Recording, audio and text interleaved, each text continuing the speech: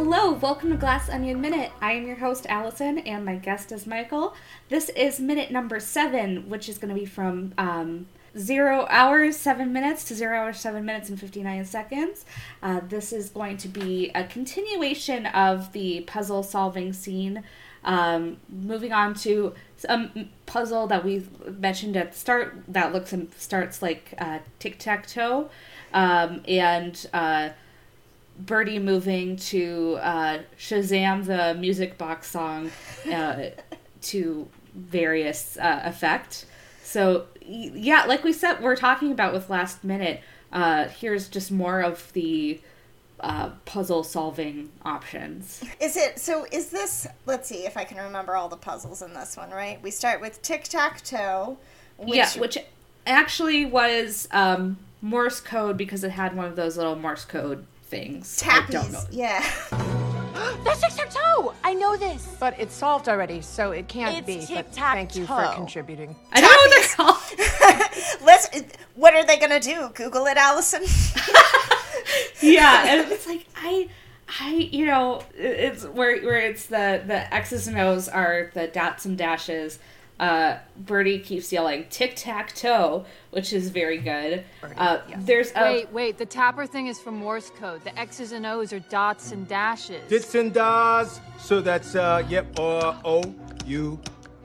It's kind tic-tac-toe. of sliding block puzzle that solves to an N, which then is a compass, and that moves to the music box, I think. But we get more puzzles. There's a lot of puzzles in this minute. But yeah, it's Birdie's shining moment of, that's tic-tac-toe. I know this. I know that it's tic-tac-toe. And Claire is very gently saying, like, yes, but it's solved. So obviously that has nothing to do with anything. Right, exactly right. Where it's tic-tac-toe, and then they go, no, Birdie, it's not tic-tac-toe. And then she's just insistent, I know this is tic-tac-toe. But yeah, I think it also does have the chess match at the start where Claire is able to solve that. And it's fun seeing all of these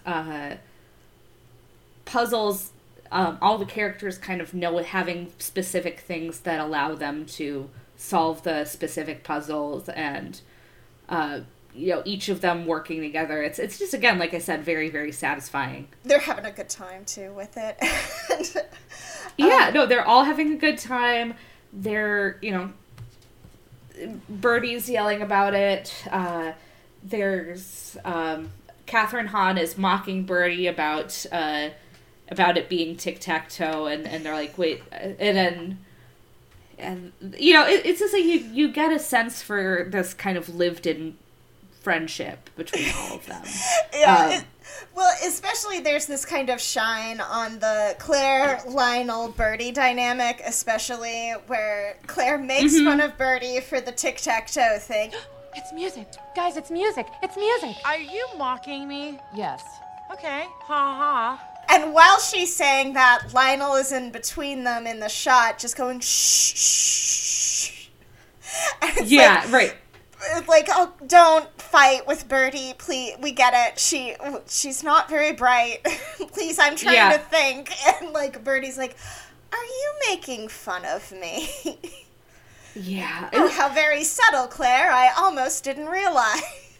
Right. You get a sense that this is something that has happened a million times before. It is not just, what they're doing with this particular puzzle box, but that, the Claire has not been subtle about making fun of Birdie before. Which also, gives it the sense that they have known each other for a long time. Because, if I was trying to solve a puzzle box with strangers, I don't think I would just suddenly start mocking the big celebrity in the group. I don't know. Personally, that's not me. Maybe it's Claire, but we also get another part of the Duke's mother solving that it's a compass, which is, again, a super good kind of gag of Jackie Hoffman just being like, it's a compass. Mom. And then just going back to her paper. And being like, Mom, shut up. And it's like, she has solved 3 puzzles already, sir. Yeah, let her speak. She knows what she's talking about. Like, she's solving this, and she's, figuring it out. I love the physicality of this box, though, where you literally move it to the north, and it, that opens up the music. I'm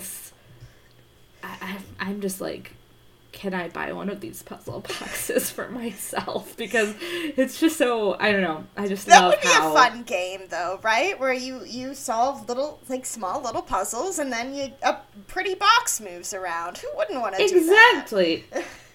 Exactly. It's just very... I just love how beautifully physical it is, that I don't know. It just makes me smile. Even if, Jackie Hoffman hints these are pretty basic kind of puzzles. I don't know if I necessarily expect that this big physical box, you'd want to move it to face north. I don't know. Yeah, I know that I would not get very far on the actual puzzle of sliding the N to make it say, I'm very terrible at those. I think I'm okay with those puzzles. I just don't like them. So I would probably be like, I don't want to solve this. I do wonder if that works if you don't solve for N, if you're just like, that's going to make the letter N, I'll just turn it north now. I mean, maybe. I would say what if it's already facing north? What if he didn't know? Right. There's holes in this puzzle box. Exactly. We're poking holes at that, but yeah, it's I that's a good question, actually. If it would just straight up do that, I don't know. Maybe it's got to be the act of turning it, right? Well, and also it is made up for a movie, right. I guess. It's got to be. It's not like an actual compass. It's like the act of turning it to face north is going to open the box, or they see, you're rotating the box, so therefore, I don't know. I don't fully understand how this box is constructed, but it's probably fair not to expect anyone to know the intricacies of a made-up puzzle box, I suppose. I know, but I want the box to be real. I want to probably spend way too much money on buying this stupid big puzzle box. I would do that. I would waste my money on that puzzle box. So, I wouldn't even blame you. Yeah. Also, sometimes you see it and you're like, how do all these puzzles fit in the box? But it's not for me to know, I guess. We're just supposed to accept that if you solve the puzzle, then you can turn it to face north, and that's fine. And then once you turn it, the music box pops up. Yeah. Yeah. And I'll admit fully, we'll get more into this in our next minute, but I did go whole hog on these puzzles with each of our minutes of just like, I got a little obsessed in particular with, in this minute, the Morse code dit das. Because the letter F is right in front of the tic-tac-toe box full of the dit dots, and the dit dot spells out O-U-R, and I was like, okay, so that says 4. 4, yeah. What does that mean? And it doesn't mean anything as far as I can tell. It's just there. Oh, that's interesting. I don't know. That's a good question. I wonder if there's something that we're not seeing, or if it's just, was going to be something and then it wasn't. I guess maybe they just needed 3 letters that fit into a Morse code tic-tac-toe. That would probably be it, but at the same time, let's see. I don't know. I see it looks like there are people who have solved all of the puzzles or gone specifically through all the puzzles. So maybe there's something there. I don't know. This is the only one besides the N for North that involves several letters, though. So right. I do think I just went a little too deep dive into it. Maybe there really isn't anything there, Michael. But Brian Johnson, if you're listening, why does it spell 4? Please tell me. Please, I can't sleep. We need to know why the Morse code is for, if that's like a clue, if that's a hint, if that's foreshadowing. I would like to know what this means. And while you're at it, can you answer the magnetic north question? Yes, how the box works. If it is a physical, if it is a physical compass, or if it's just about them moving it over to north. We gotta know. We're gonna lose sleep. So please, this is the real mystery. The real mystery of this movie is specifically how the puzzle box works. I just want to know the mechanics. I'm just deeply invested in them. Yeah, no, it's good to know, and I know that it's like so extraneous to everything, but I just love this stupid puzzle box. Well, and it's also the prop master's fault for making it beautiful. This is a gorgeous object. Oh, it is like, again, it's like you have Jackie Hoffman like solve it handily, and there's very specific things, but it's just like it is a beautiful object that is just, I would love to have it physically in my home, like just this beautiful wooden box that unlocked to these puzzles. It's just this dark cherry wood in particular. The way it swirls opens, around it, and it's a beautiful physical prop that again, I feel like every element of this movie just goes like a little bit extra, and one of that is the props with this stupid beautiful puzzle box that I love. Props for props. Props for props, exactly.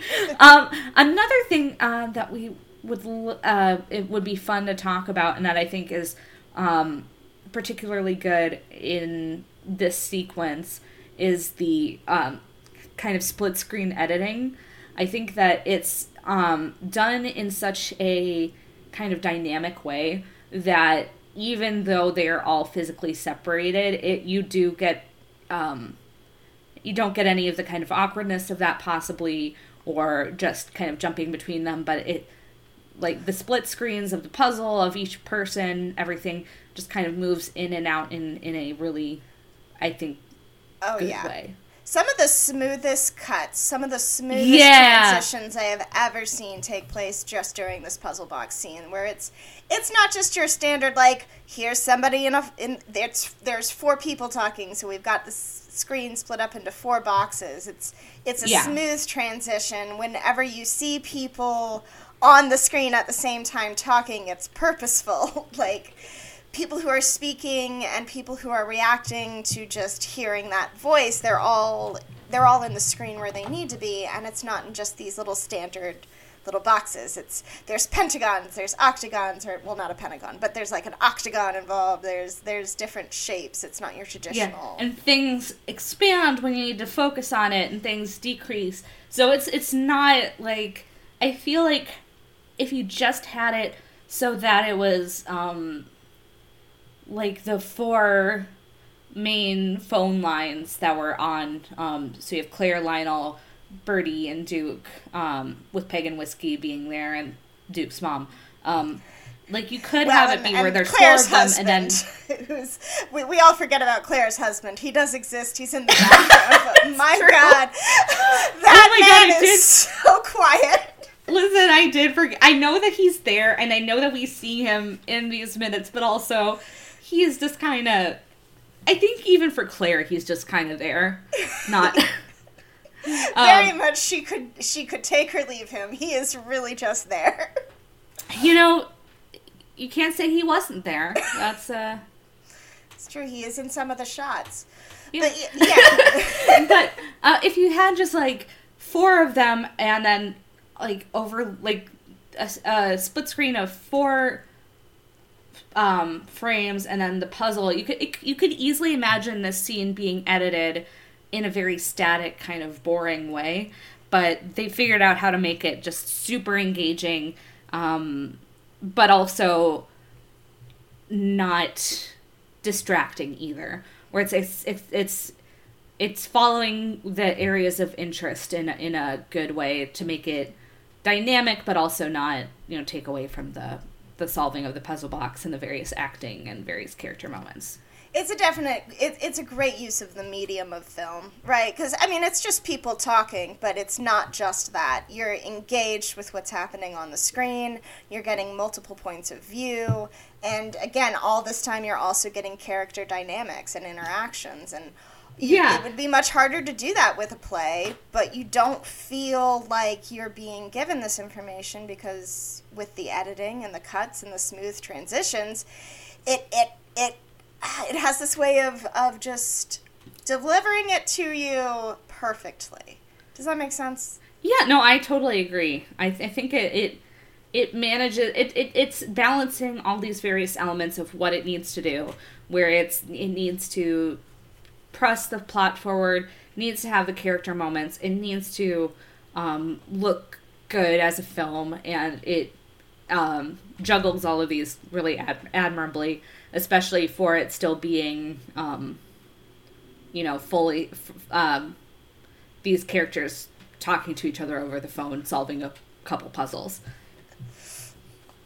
I joke about how much I love this puzzle box, but I think in an alternate universe edit of the movie, people could be like, remember when they were just solving those puzzles for 5 minutes? That was a boring sequence. And, I don't think anybody would be able to say that about the movie as it is now.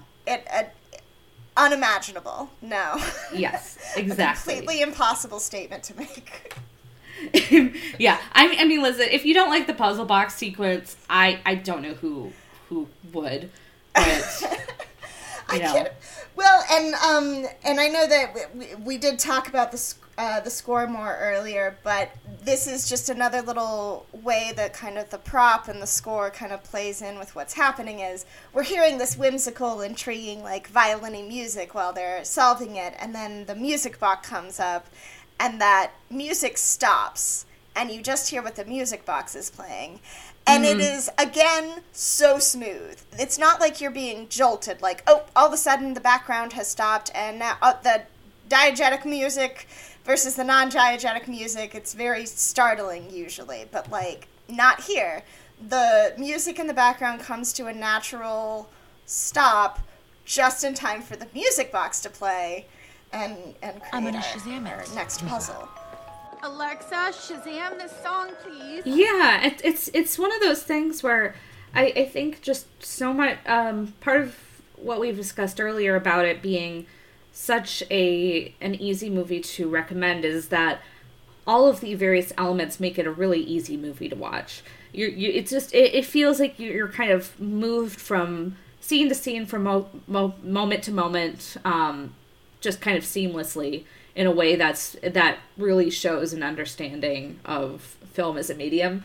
So, like I said, I feel like I could probably watch Knives Out and Glass Onion anytime, just because of how, kind of easy it is to watch in a very good way. So, out of curiosity, how many times have you seen Knives Out and Glass Onion, respectively? Knives Out, let me just see, because Knives Out, I don't remember. I know that for each of my Knives Out episodes, I watched them. So I think I've seen it at least 5 or 6 times. Glass Onion, I've actually only seen it twice. Or have I seen it 3? I can't remember. For this episode, I didn't want to get too bogged down in future spoilers, because otherwise I'd be like, see how this foreshadows X, and I would just be too tempted. So I just watched our minutes yesterday. I did. I have, of course, seen our minutes and then the minutes I did for Knives Out, way more than the rest of the movies, respectively. Knives Out I've only seen 3 times. I have seen Glass Onion 4 times. Nice.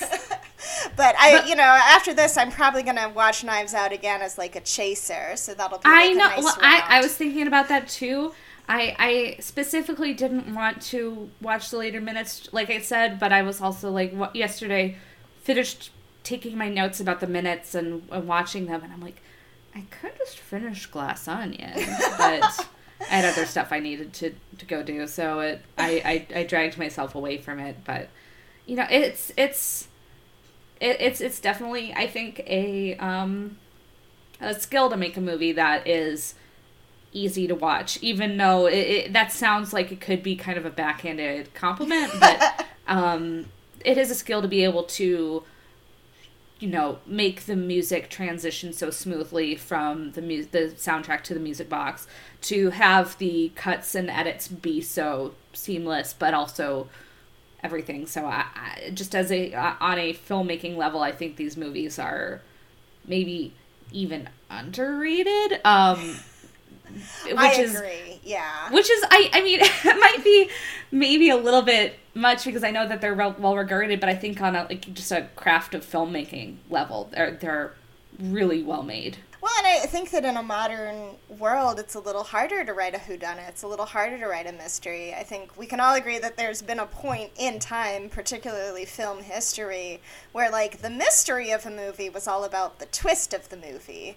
Mm-hmm. And it was all about kind of trying to trick the audience. And in a way, in some ways, it was actually kind of a little mean. It was sort of...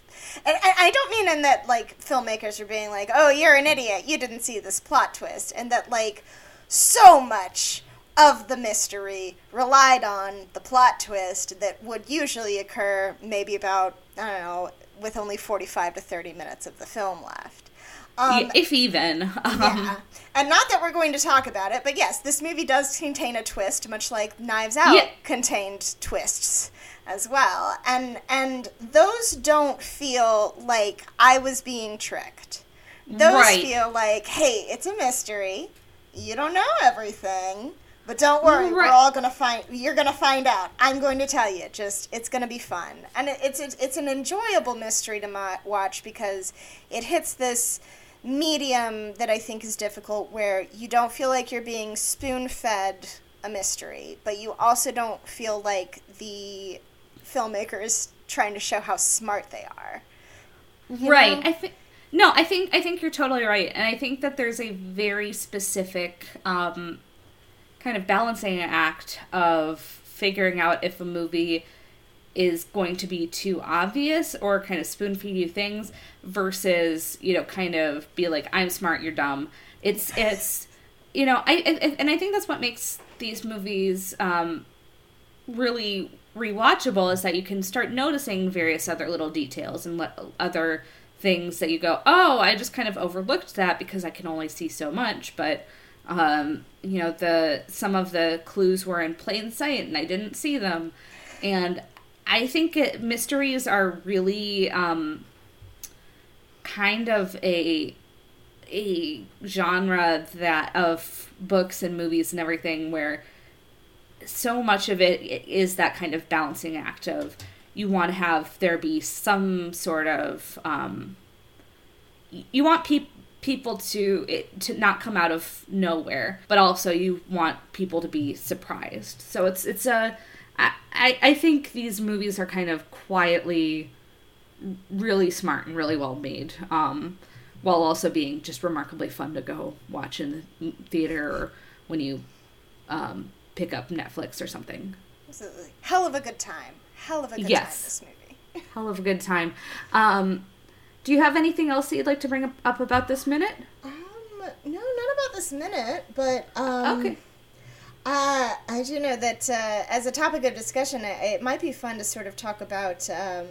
I believe a third film is in the. Yep. Mm-hmm. There's going to be a third Benoit Blanc movie, which I am remarkably excited about because I would watch Benoit Blanc do anything.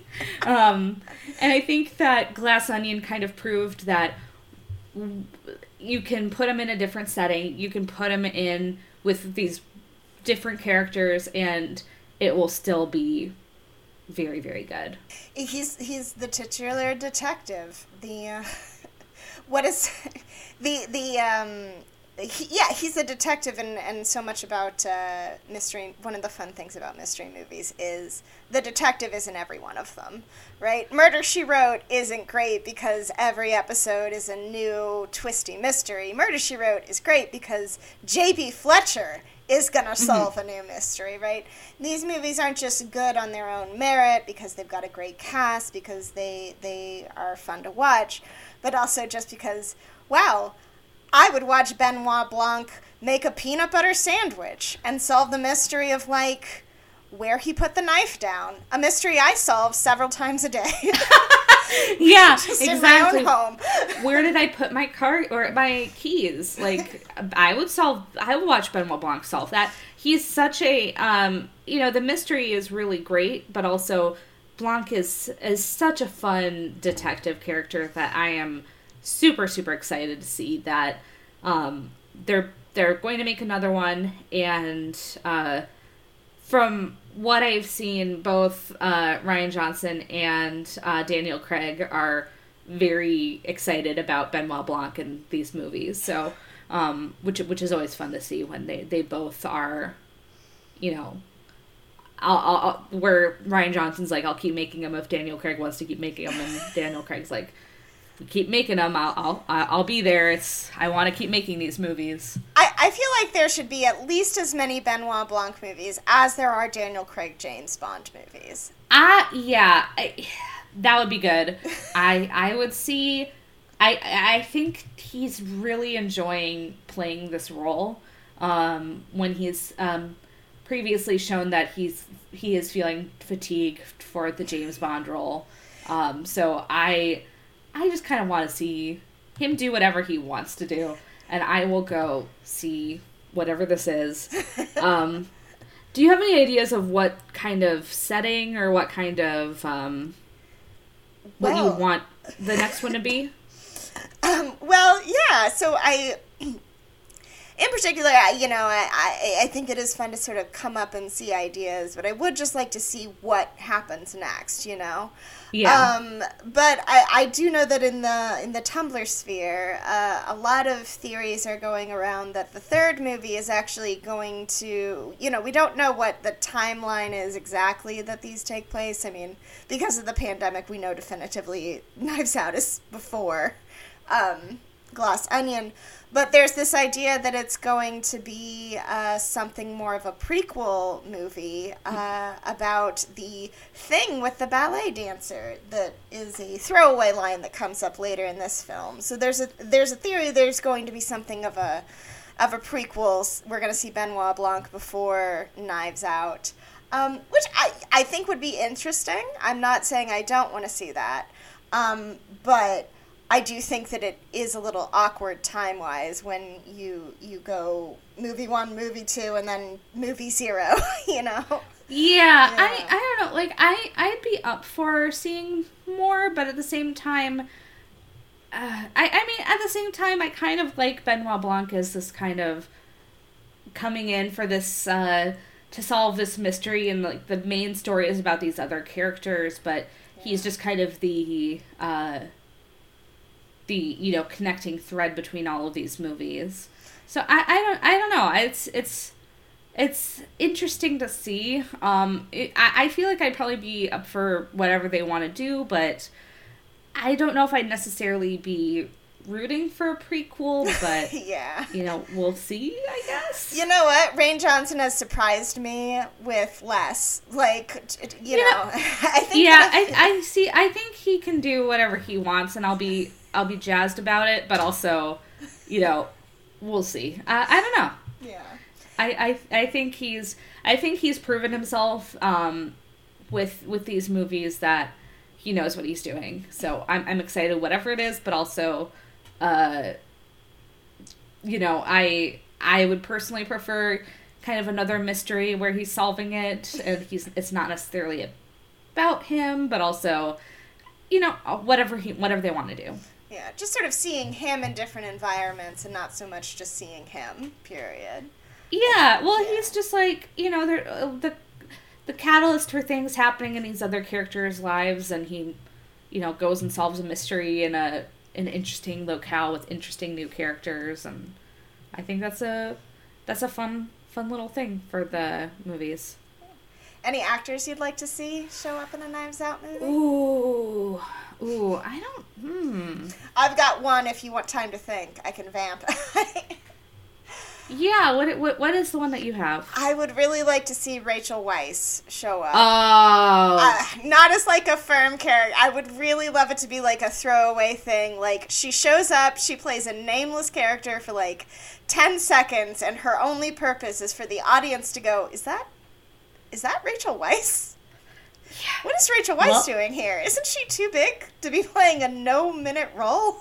Well, listen, there's a bunch of those in this, so I honestly think that could happen. Either that, or I would like to see her play the murder victim, and we only see her in like flashbacks before she died. Like, oh, what was your relationship with Rachel Weisz's character before she was murdered mysteriously? It's a flashback. There's the obvious, marriage to Daniel Craig, but also she was in Rian Johnson's The Brothers Bloom, so I think there are multiple connection points there. Such an underrated Rian Johnson movie, The Brothers Bloom.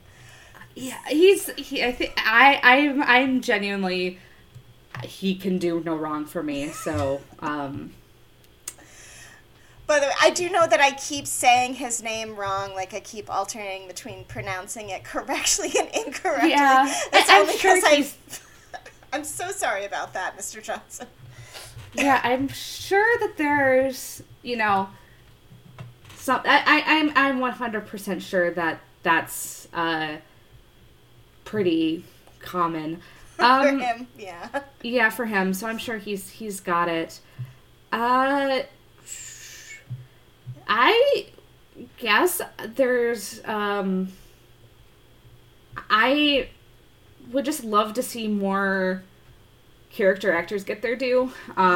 So if there is something like a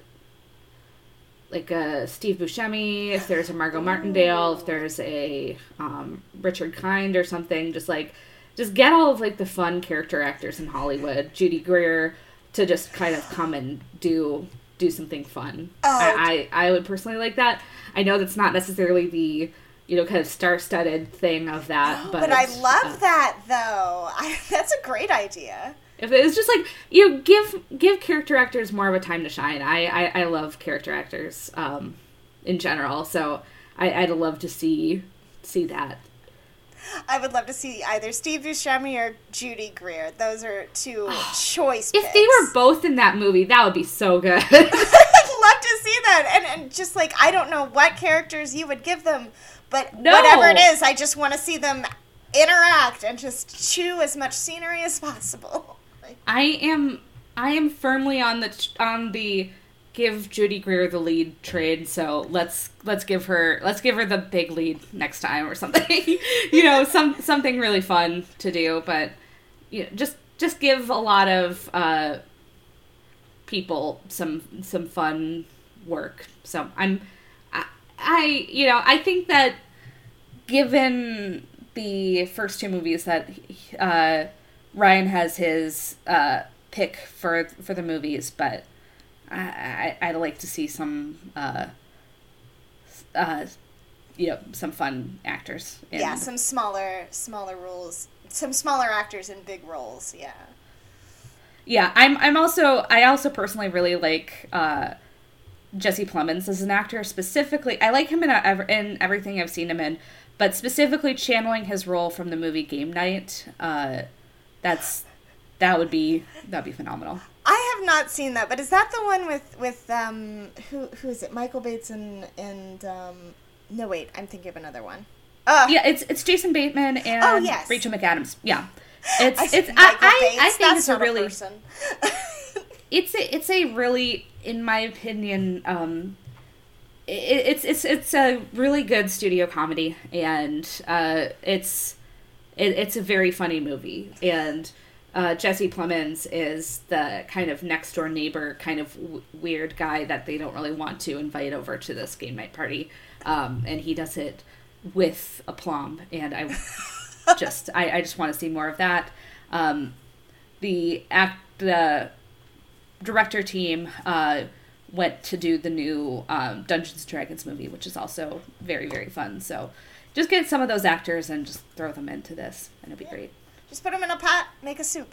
Exactly. Exactly. I mean, that's the beautiful thing of the Knives Out, Glass Onion, Benoit Blanc universe, is that whodunit, you need to have a lot of good people so that there's a good mystery. So there's a lot of opportunities for good actors to be doing stuff. Give them a call. All right. I think that's going to do it for this episode. Thank you for joining me today, Michael. Do you have any plugs or anything like that? Yeah, just when you can check out my podcast, the K-Bay Podcast, on Twitter at K_podcast. I talk about it with my host, Robbie. We watch Korean dramas, and then we talk about them. So, K_podcast. Sounds good. You can find us on Twitter, this podcast, at Glass Onion Min. That's all one word. Please rate, review, subscribe, all that good stuff wherever you listen to your podcast. And we'll see you tomorrow. See you tomorrow.